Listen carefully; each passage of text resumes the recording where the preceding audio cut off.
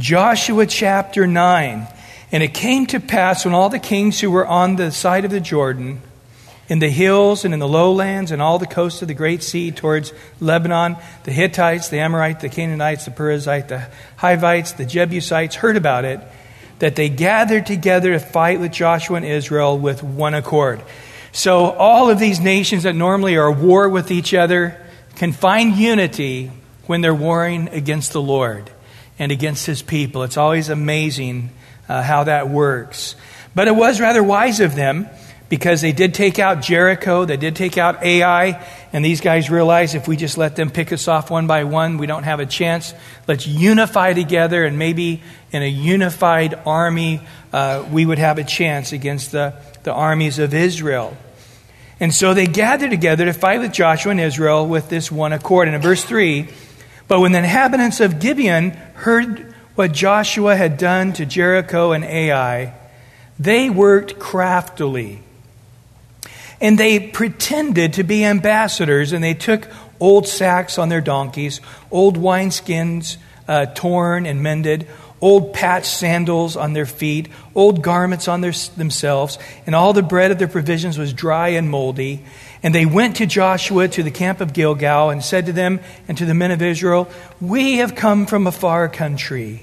Now therefore make a covenant with us." So, we're living a long ways outside the borders of the promised land, but at the same time we're going to be your neighbors, and so let's make it a covenant that we're going to be neighbors, even though we're in different parts of we're not in the same country. Nevertheless, we can be neighbors and have a covenant.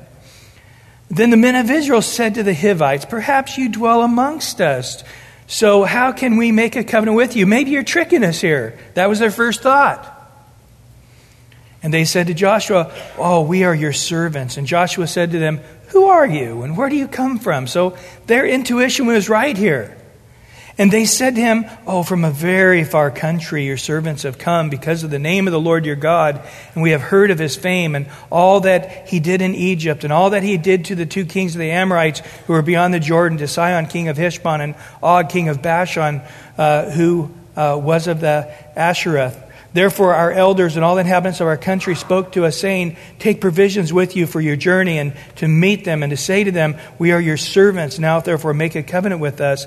And the bread of ours we took hot for our provisions from our houses on the day we departed to come to you.'" Outright lie. "And now look, it is dry and moldy. And these wineskins which were filled were new, and see, they are torn. And these garments of our sandals, behold, old because of a very long journey." All lies. And the men of Israel took some of the provisions, and they did not ask counsel of the Lord. That's the key right there. They used their senses, what they could see, touch, feel. They did not take counsel of the Lord.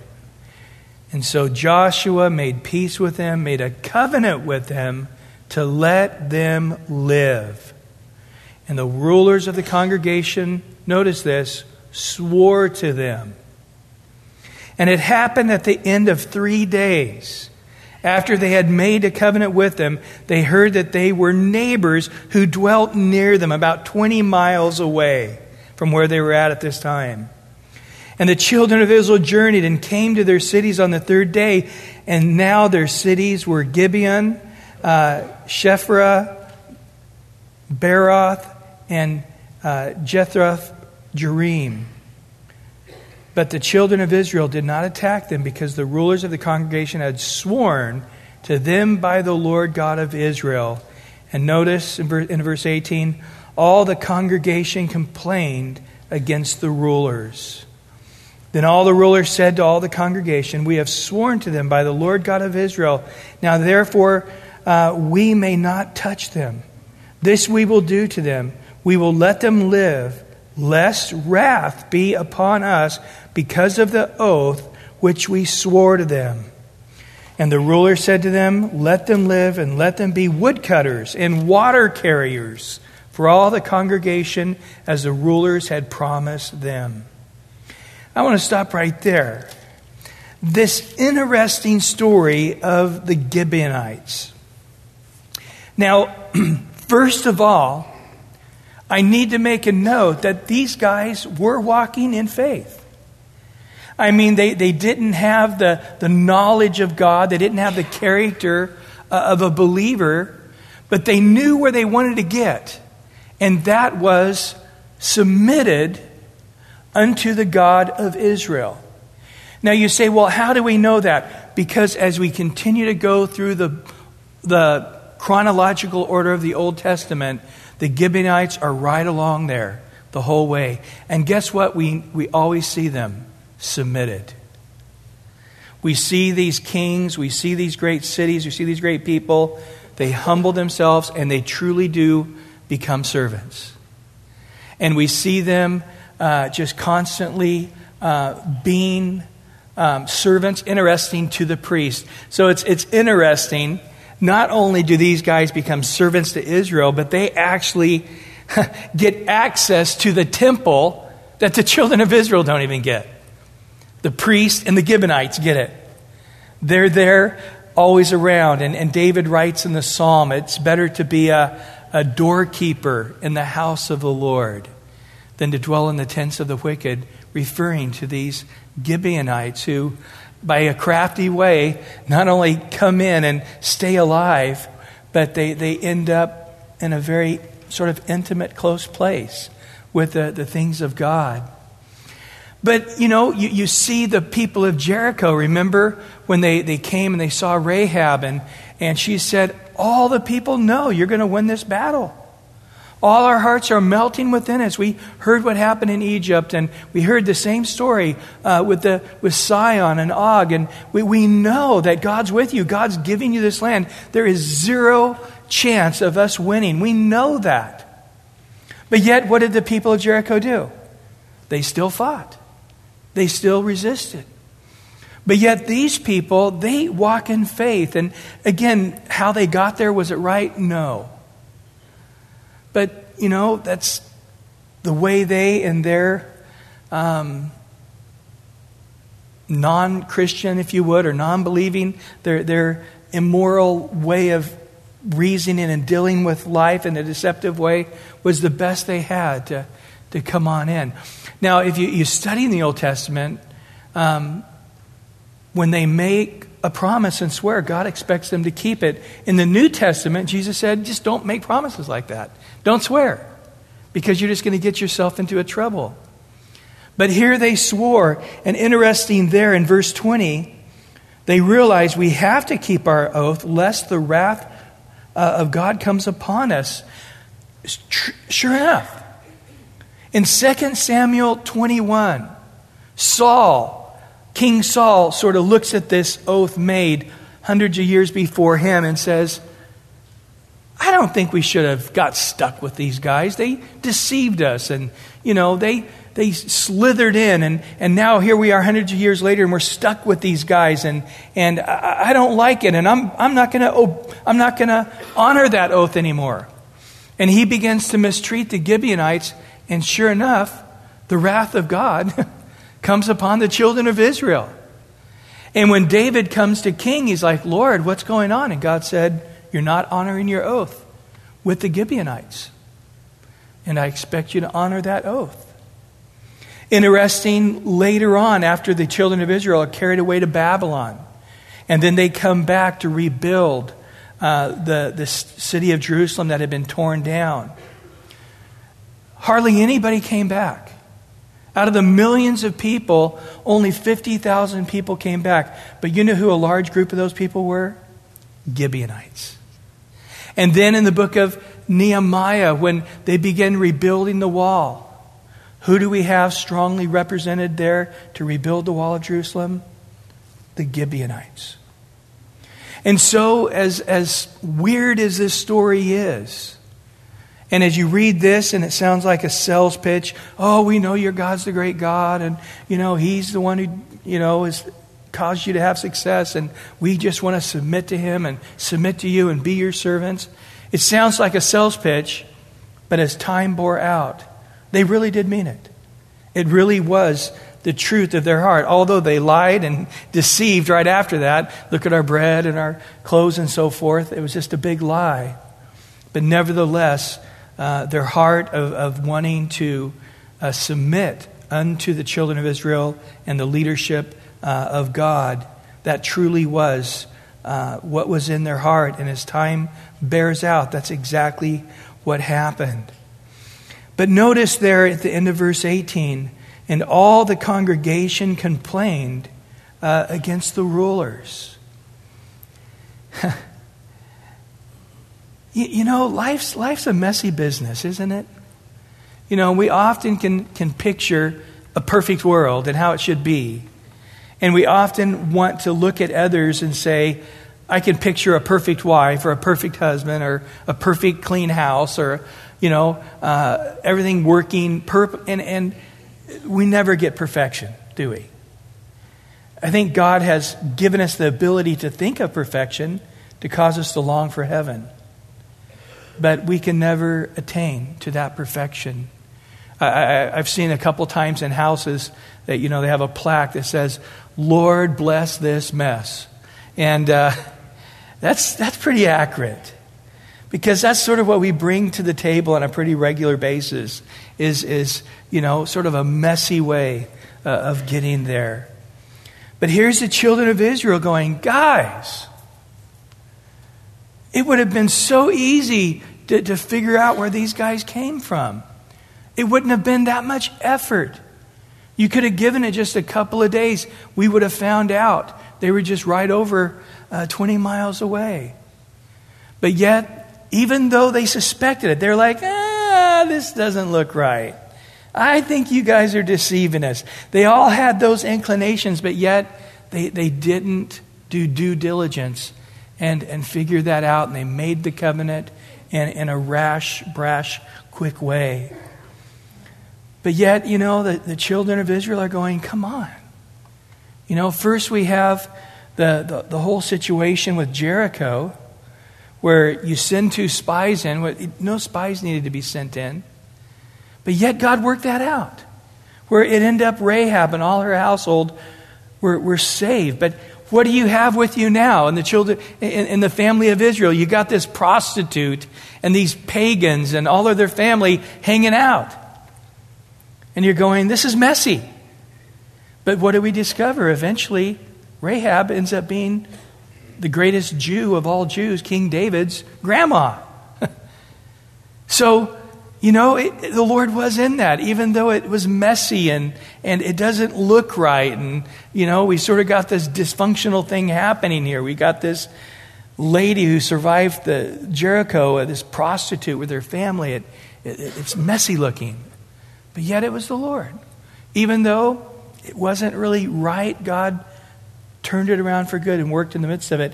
And then you remember the very next story. The guys come and say, oh, that little town of Ai, you know, just let everybody take a vacation and just send a few men up there. And, you know, as good as we are, you know, it's mighty men of valor. We'll take that out. And everybody else can just, you know, be down sipping tea and hanging out, playing horseshoes, and, you know, we'll take care of this. And they go up and they lose and people die. And here the first time in the battle of Israel, we have people that are fatherless and sonless and brotherless, and people died, and it was horrendous. And Joshua was just distraught. He's like, I quit. I just want to go back to Egypt. Like the children of Israel who had died in the generation before him. He was just spewing all of this murmuring and complaining and lack of faith. And God says, Joshua, get up. And in essence, he tells him, you know, remember when you were heading to Jericho and you were looking to try to figure out, and I stood there as a soldier and said, hey, take off your sandals, this is holy ground. Here's the plan. I stopped you, and it was an abrupt thing. I had a sword out at your face, and I made it clear to you. I'm the commander of the Lord's army. Quit making plans. You're following my plans. I'm not joining and blessing your plans. You're following my plans, and they will be blessed. And then the very next battle, the guys make a plan without the Lord, don't get counsel of the Lord, And it's a horrible mess. And God says, Joshua, get up. There's sin in the camp. And remember that story where they end up having to take a whole day marching everybody several times in front of the leaders until it comes to Achan. And he had wrongfully taken some of the spoil of Jericho. And eventually him and his household were all killed. And it was just a messy thing. And then you got all of his relatives and the suffering there of this horrendous loss, having to stone him to death and burn him. And it was just, again, it's abrupt, it's heavy. And there you got Rahab and her family watching this thing, stoning this guy Achan because they took some of the stuff from Jericho. And, well, we're from Jericho. And, and if the gold and silver and the cloth from Jericho is accursed, what are you guys thinking of us? Well, you got it, And it's a messy business. And then they inquire of God, and God gives them his plan, and they have victory. But it's this thing that's rough and messy, and all they have to do is stop. And notice there it says they did not receive the counsel of the Lord. Verse 14, but they did not ask counsel of the Lord. You just sort of thought they would have gotten it. The 40 years in the wilderness, that was just sort of a repeated thing. Get counsel from the Lord. What do we see many times with Moses? Moses would be presented with this situation and he would say, I don't know, we got to ask the Lord. And sometimes it was Moses, sometimes Moses, Joshua, sometimes the whole leaders, and they went and they inquired of the Lord. Sometimes it was a day, sometimes it was days. And they would get the counsel of the Lord and they'd say, here's the will of the Lord. That was Moses' example. And boy, Joshua had that ingrained in him. But now as a leader, it's just not sinking in. And it hasn't sunk in with the other leaders. And it's causing people to be disheartened. It's causing things to not go right.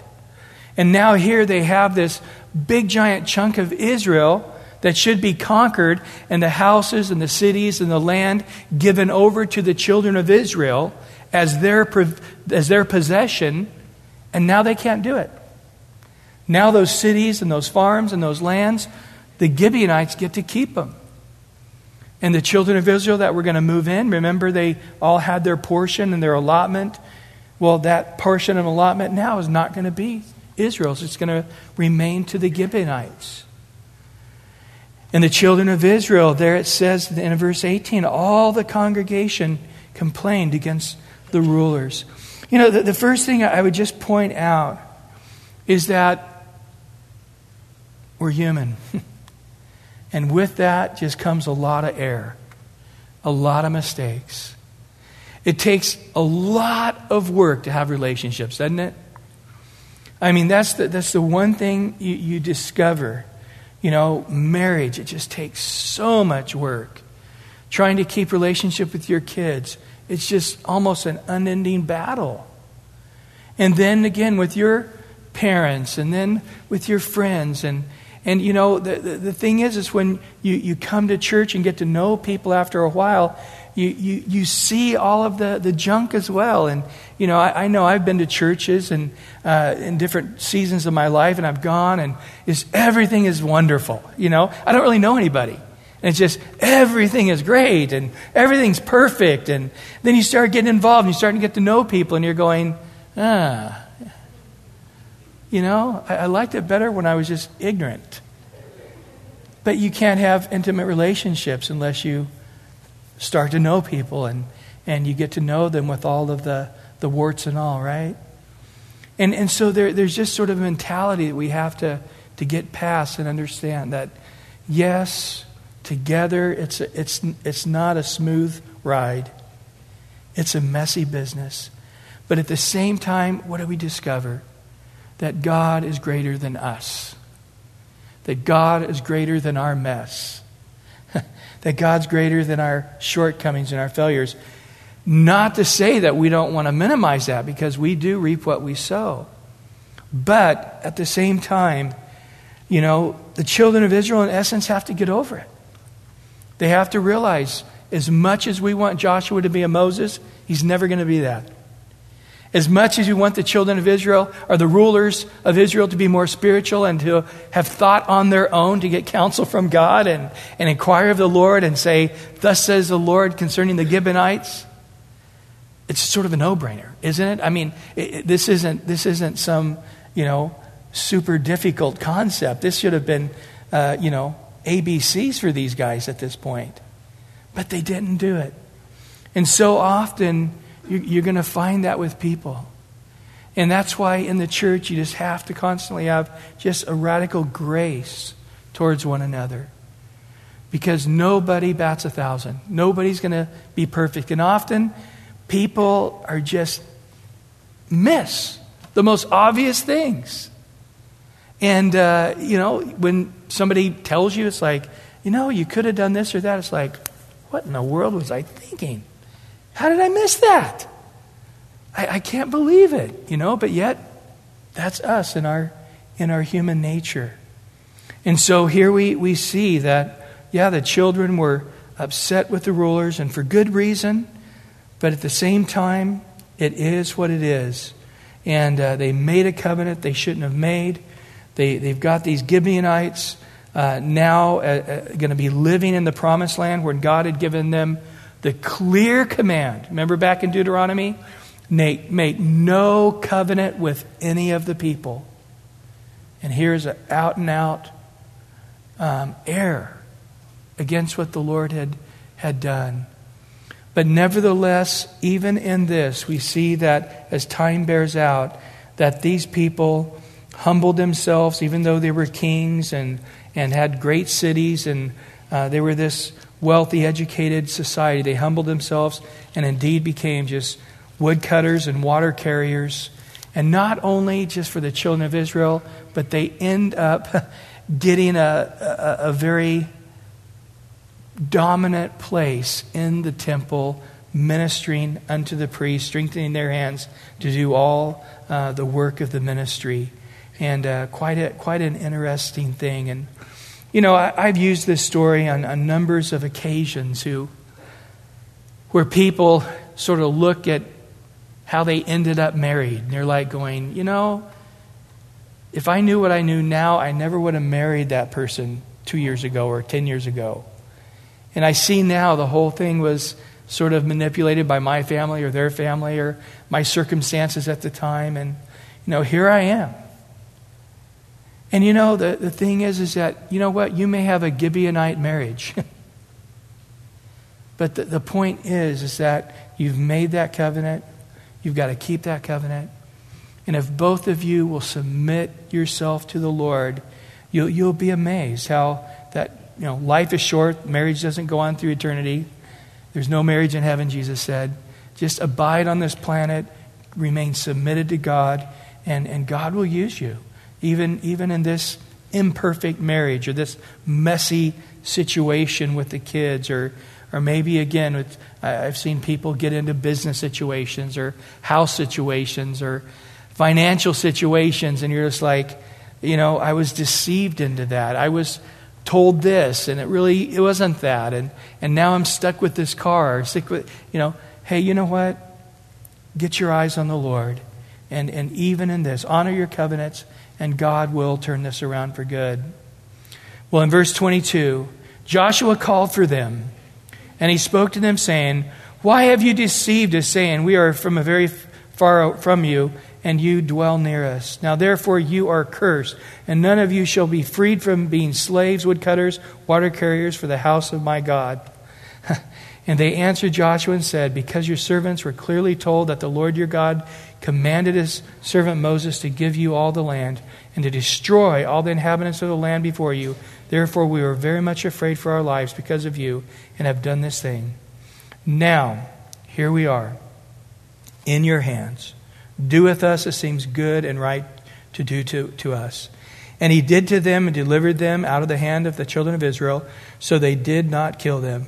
And that day Joshua made them woodcutters and water carriers from the congregation for the altar of the Lord in the place which he would choose even to this day. And as I mentioned in the Psalm, David's like, those Gibeonites, man, I want to be a Gibeonite. Those guys just radically got the sweet deal in this situation. And again, why? Because we discover in time they really did believe that the God of Israel was God, and they really did believe they needed to submit their lives to Him, and it continued from generation to generation. Now in chapter 10, it came to pass when Adoni-Zedek, now it's interesting because that translates the Lord of righteousness. This guy was anything but a righteous guy, but that's what he named himself. And interesting, he was the king of Jerusalem. And as you go on in the story, it's a very interesting picture of the Antichrist, who one day is going to declare himself the Lord of righteousness, if you would, from Jerusalem.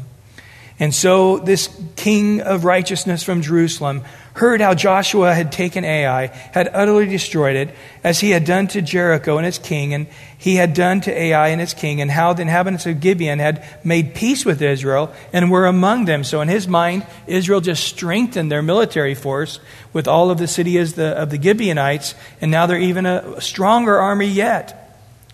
And they feared greatly, because Gibeon was a great city, like one of the royal cities, and because it was greater than Ai, and all its inhabitants, all its men were mighty.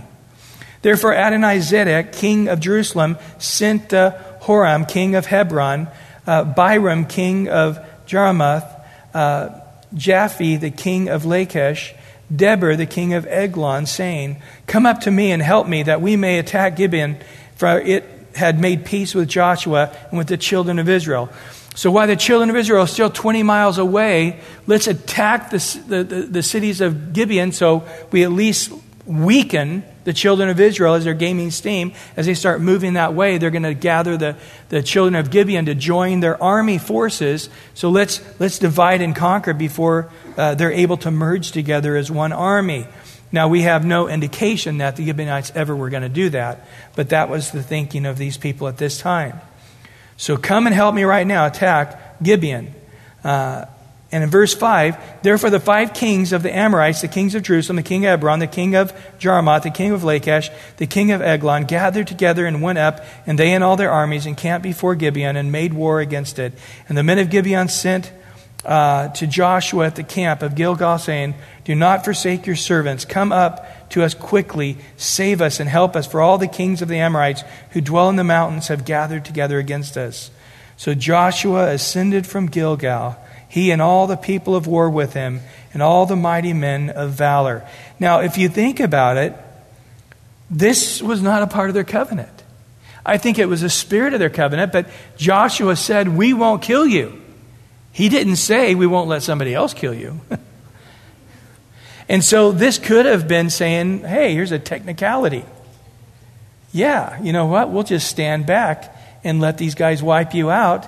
And then that will equal the playing field because we didn't kill you, but your neighbors did."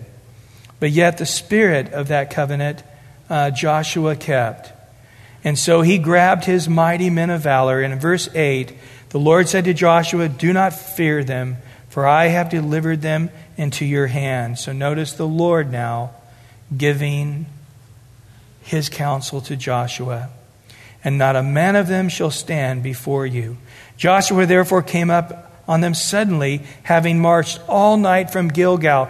He's basically going 330 feet straight up above sea level, a 20-mile walk uphill. So he grabs these guys. They march 20 miles uphill all night, ascending from basically below sea level all the way up to 3,300 feet above sea level from Gilgal to Gibeon.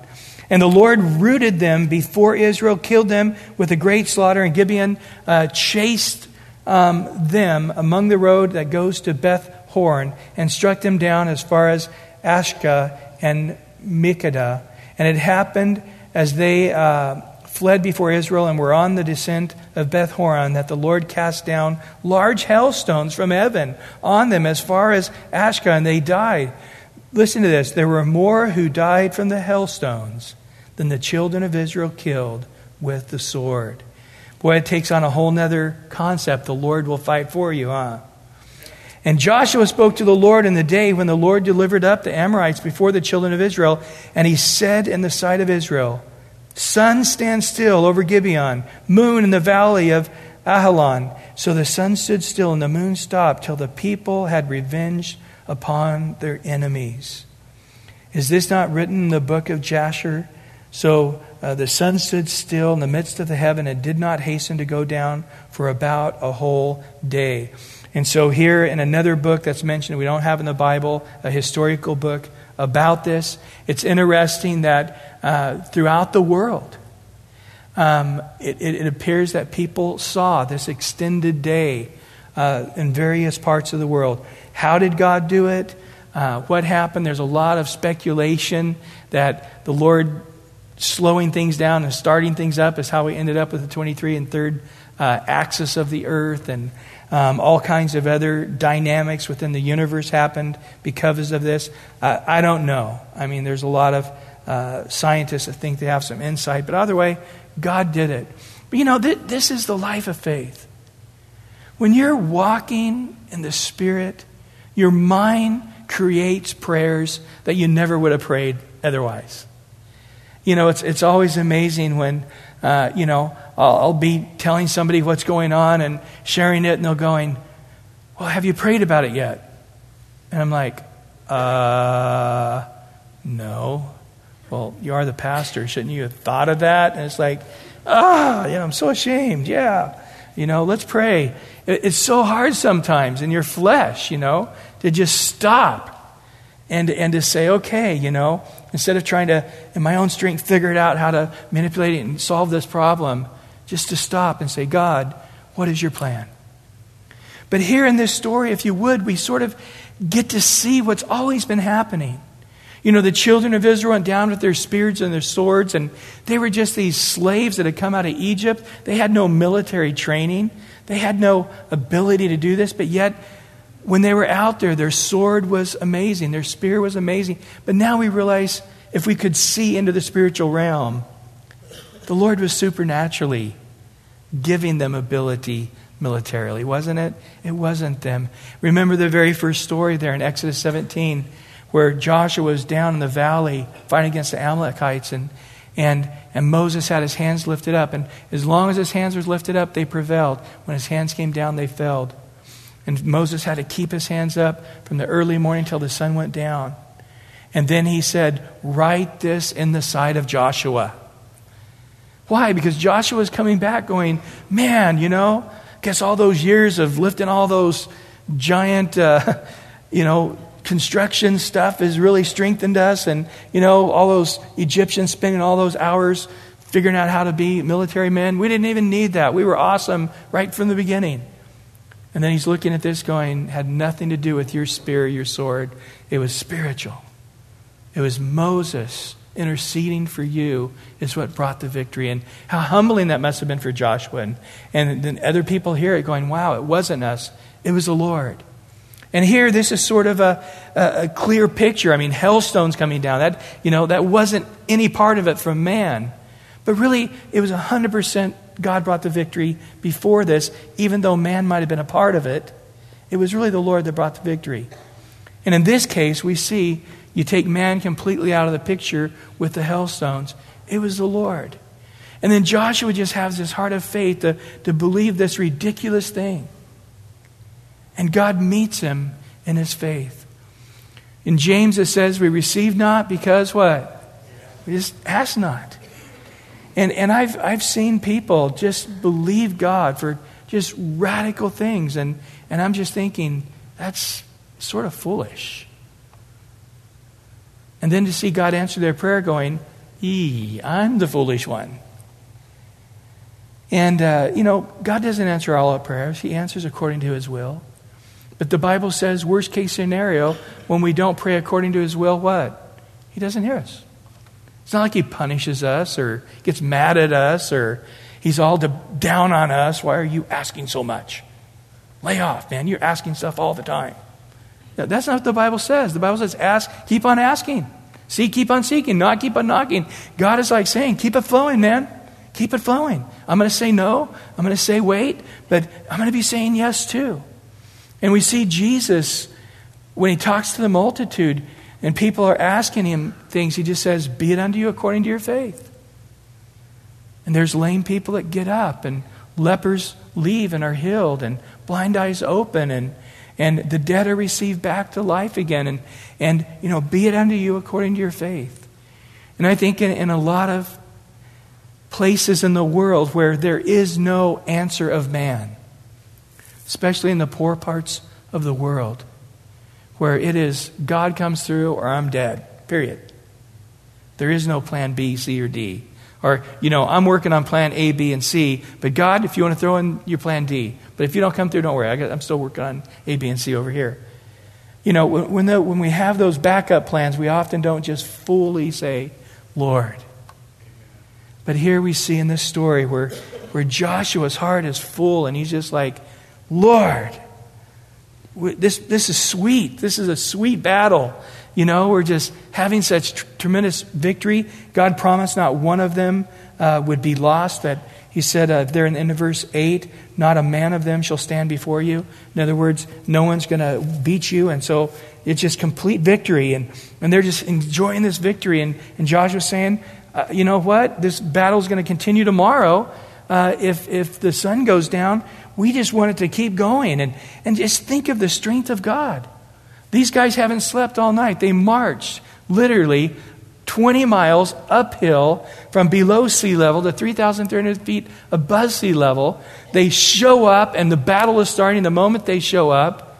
And they've got strength to start fighting, and they continue to fight all day until the sun's setting. And they still have strength. They still want the battle to keep going. And it's just an amazing thing on so many angles to see how the Lord is strengthening them and giving them victory. And here he says in the book of Jasher, another historical book, that this isn't a mythological story. This is a historical fact.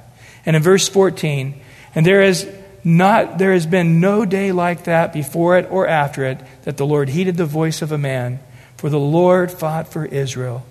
And Joshua returned, and all of Israel with him, to camp at Gilgal.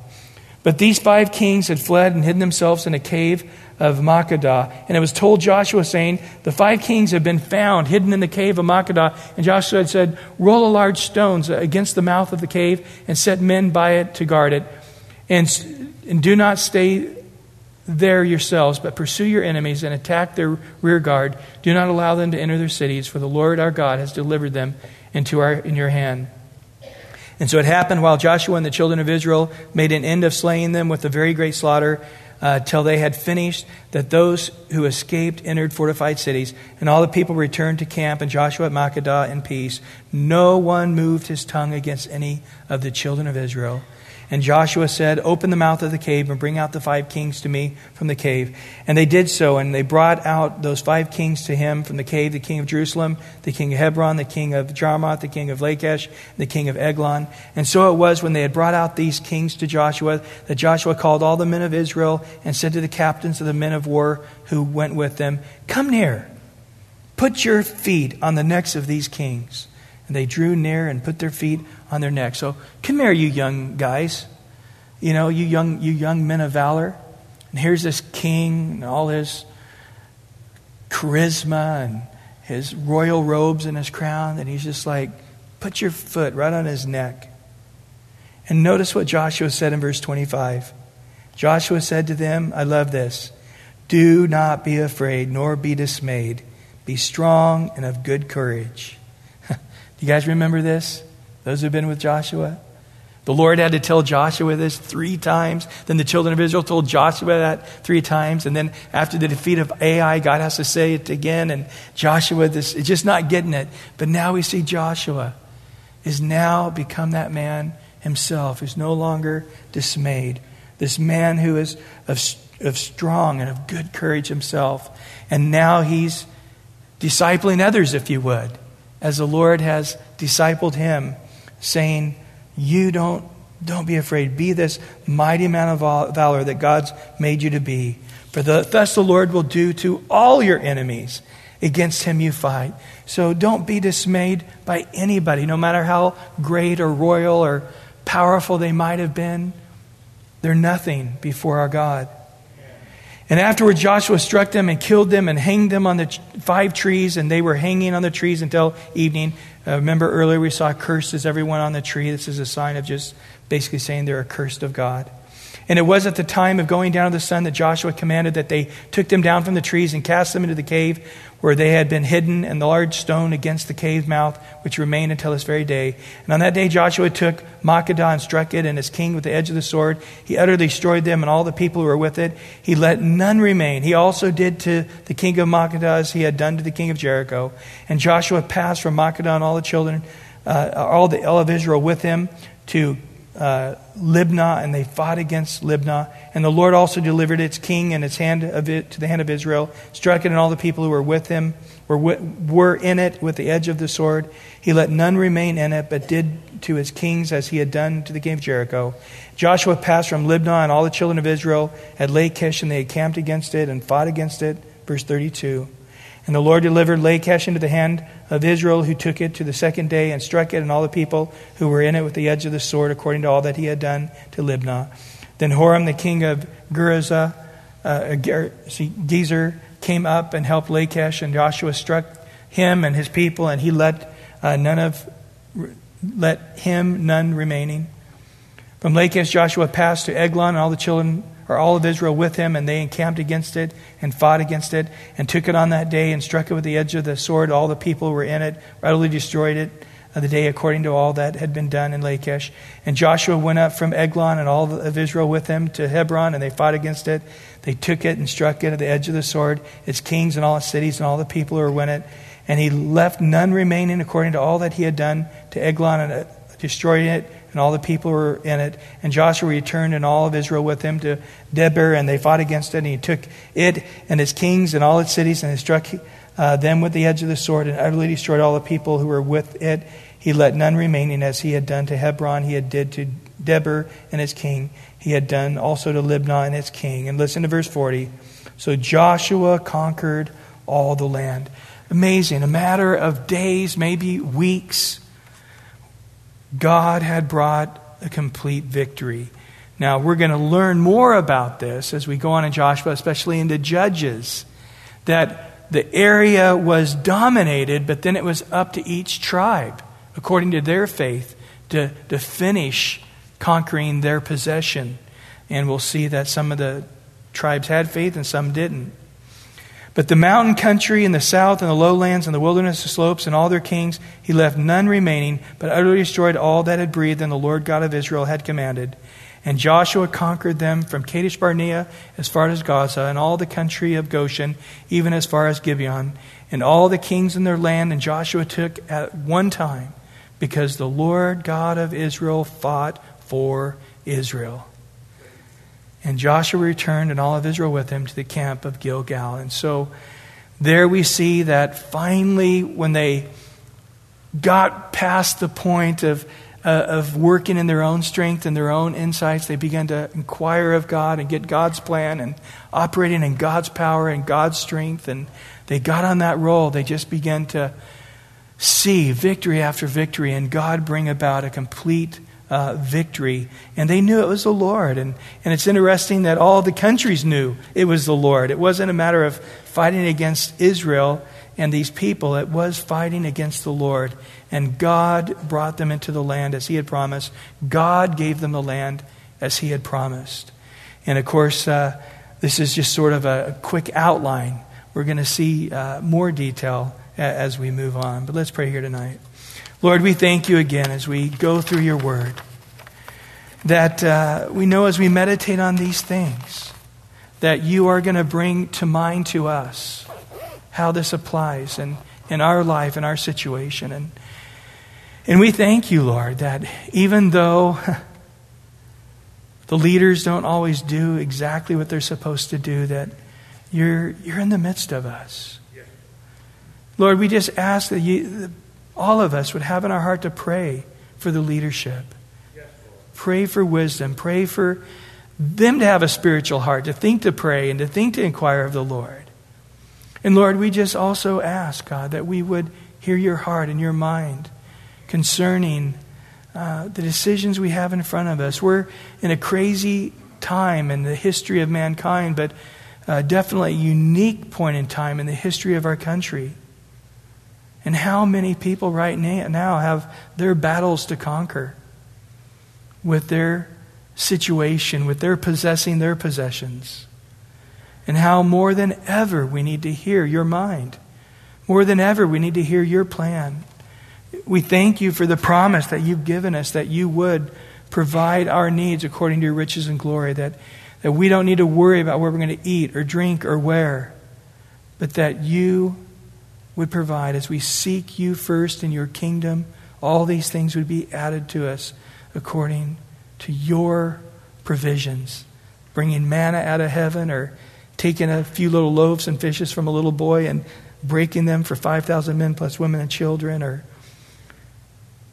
causing the nets to be more than full, almost sinking the boats, or causing a raven to bring food like you did Elijah. There's no end to the way you can provide. Peter catching the fish and taking the coin and paying the taxes. You're infinite. You're infinite in the way you can provide. The important thing is, Lord, is that we see your hand and we're walking in faith, and our hearts and our minds are stirred up to believe in faith and think in faith. And we just ask tonight, as we meditate on these things, that you would just stir us up to have a greater faith, to build up our faith, to walk in faith, to be diligent in our faith. And we thank you for this in Jesus' precious name.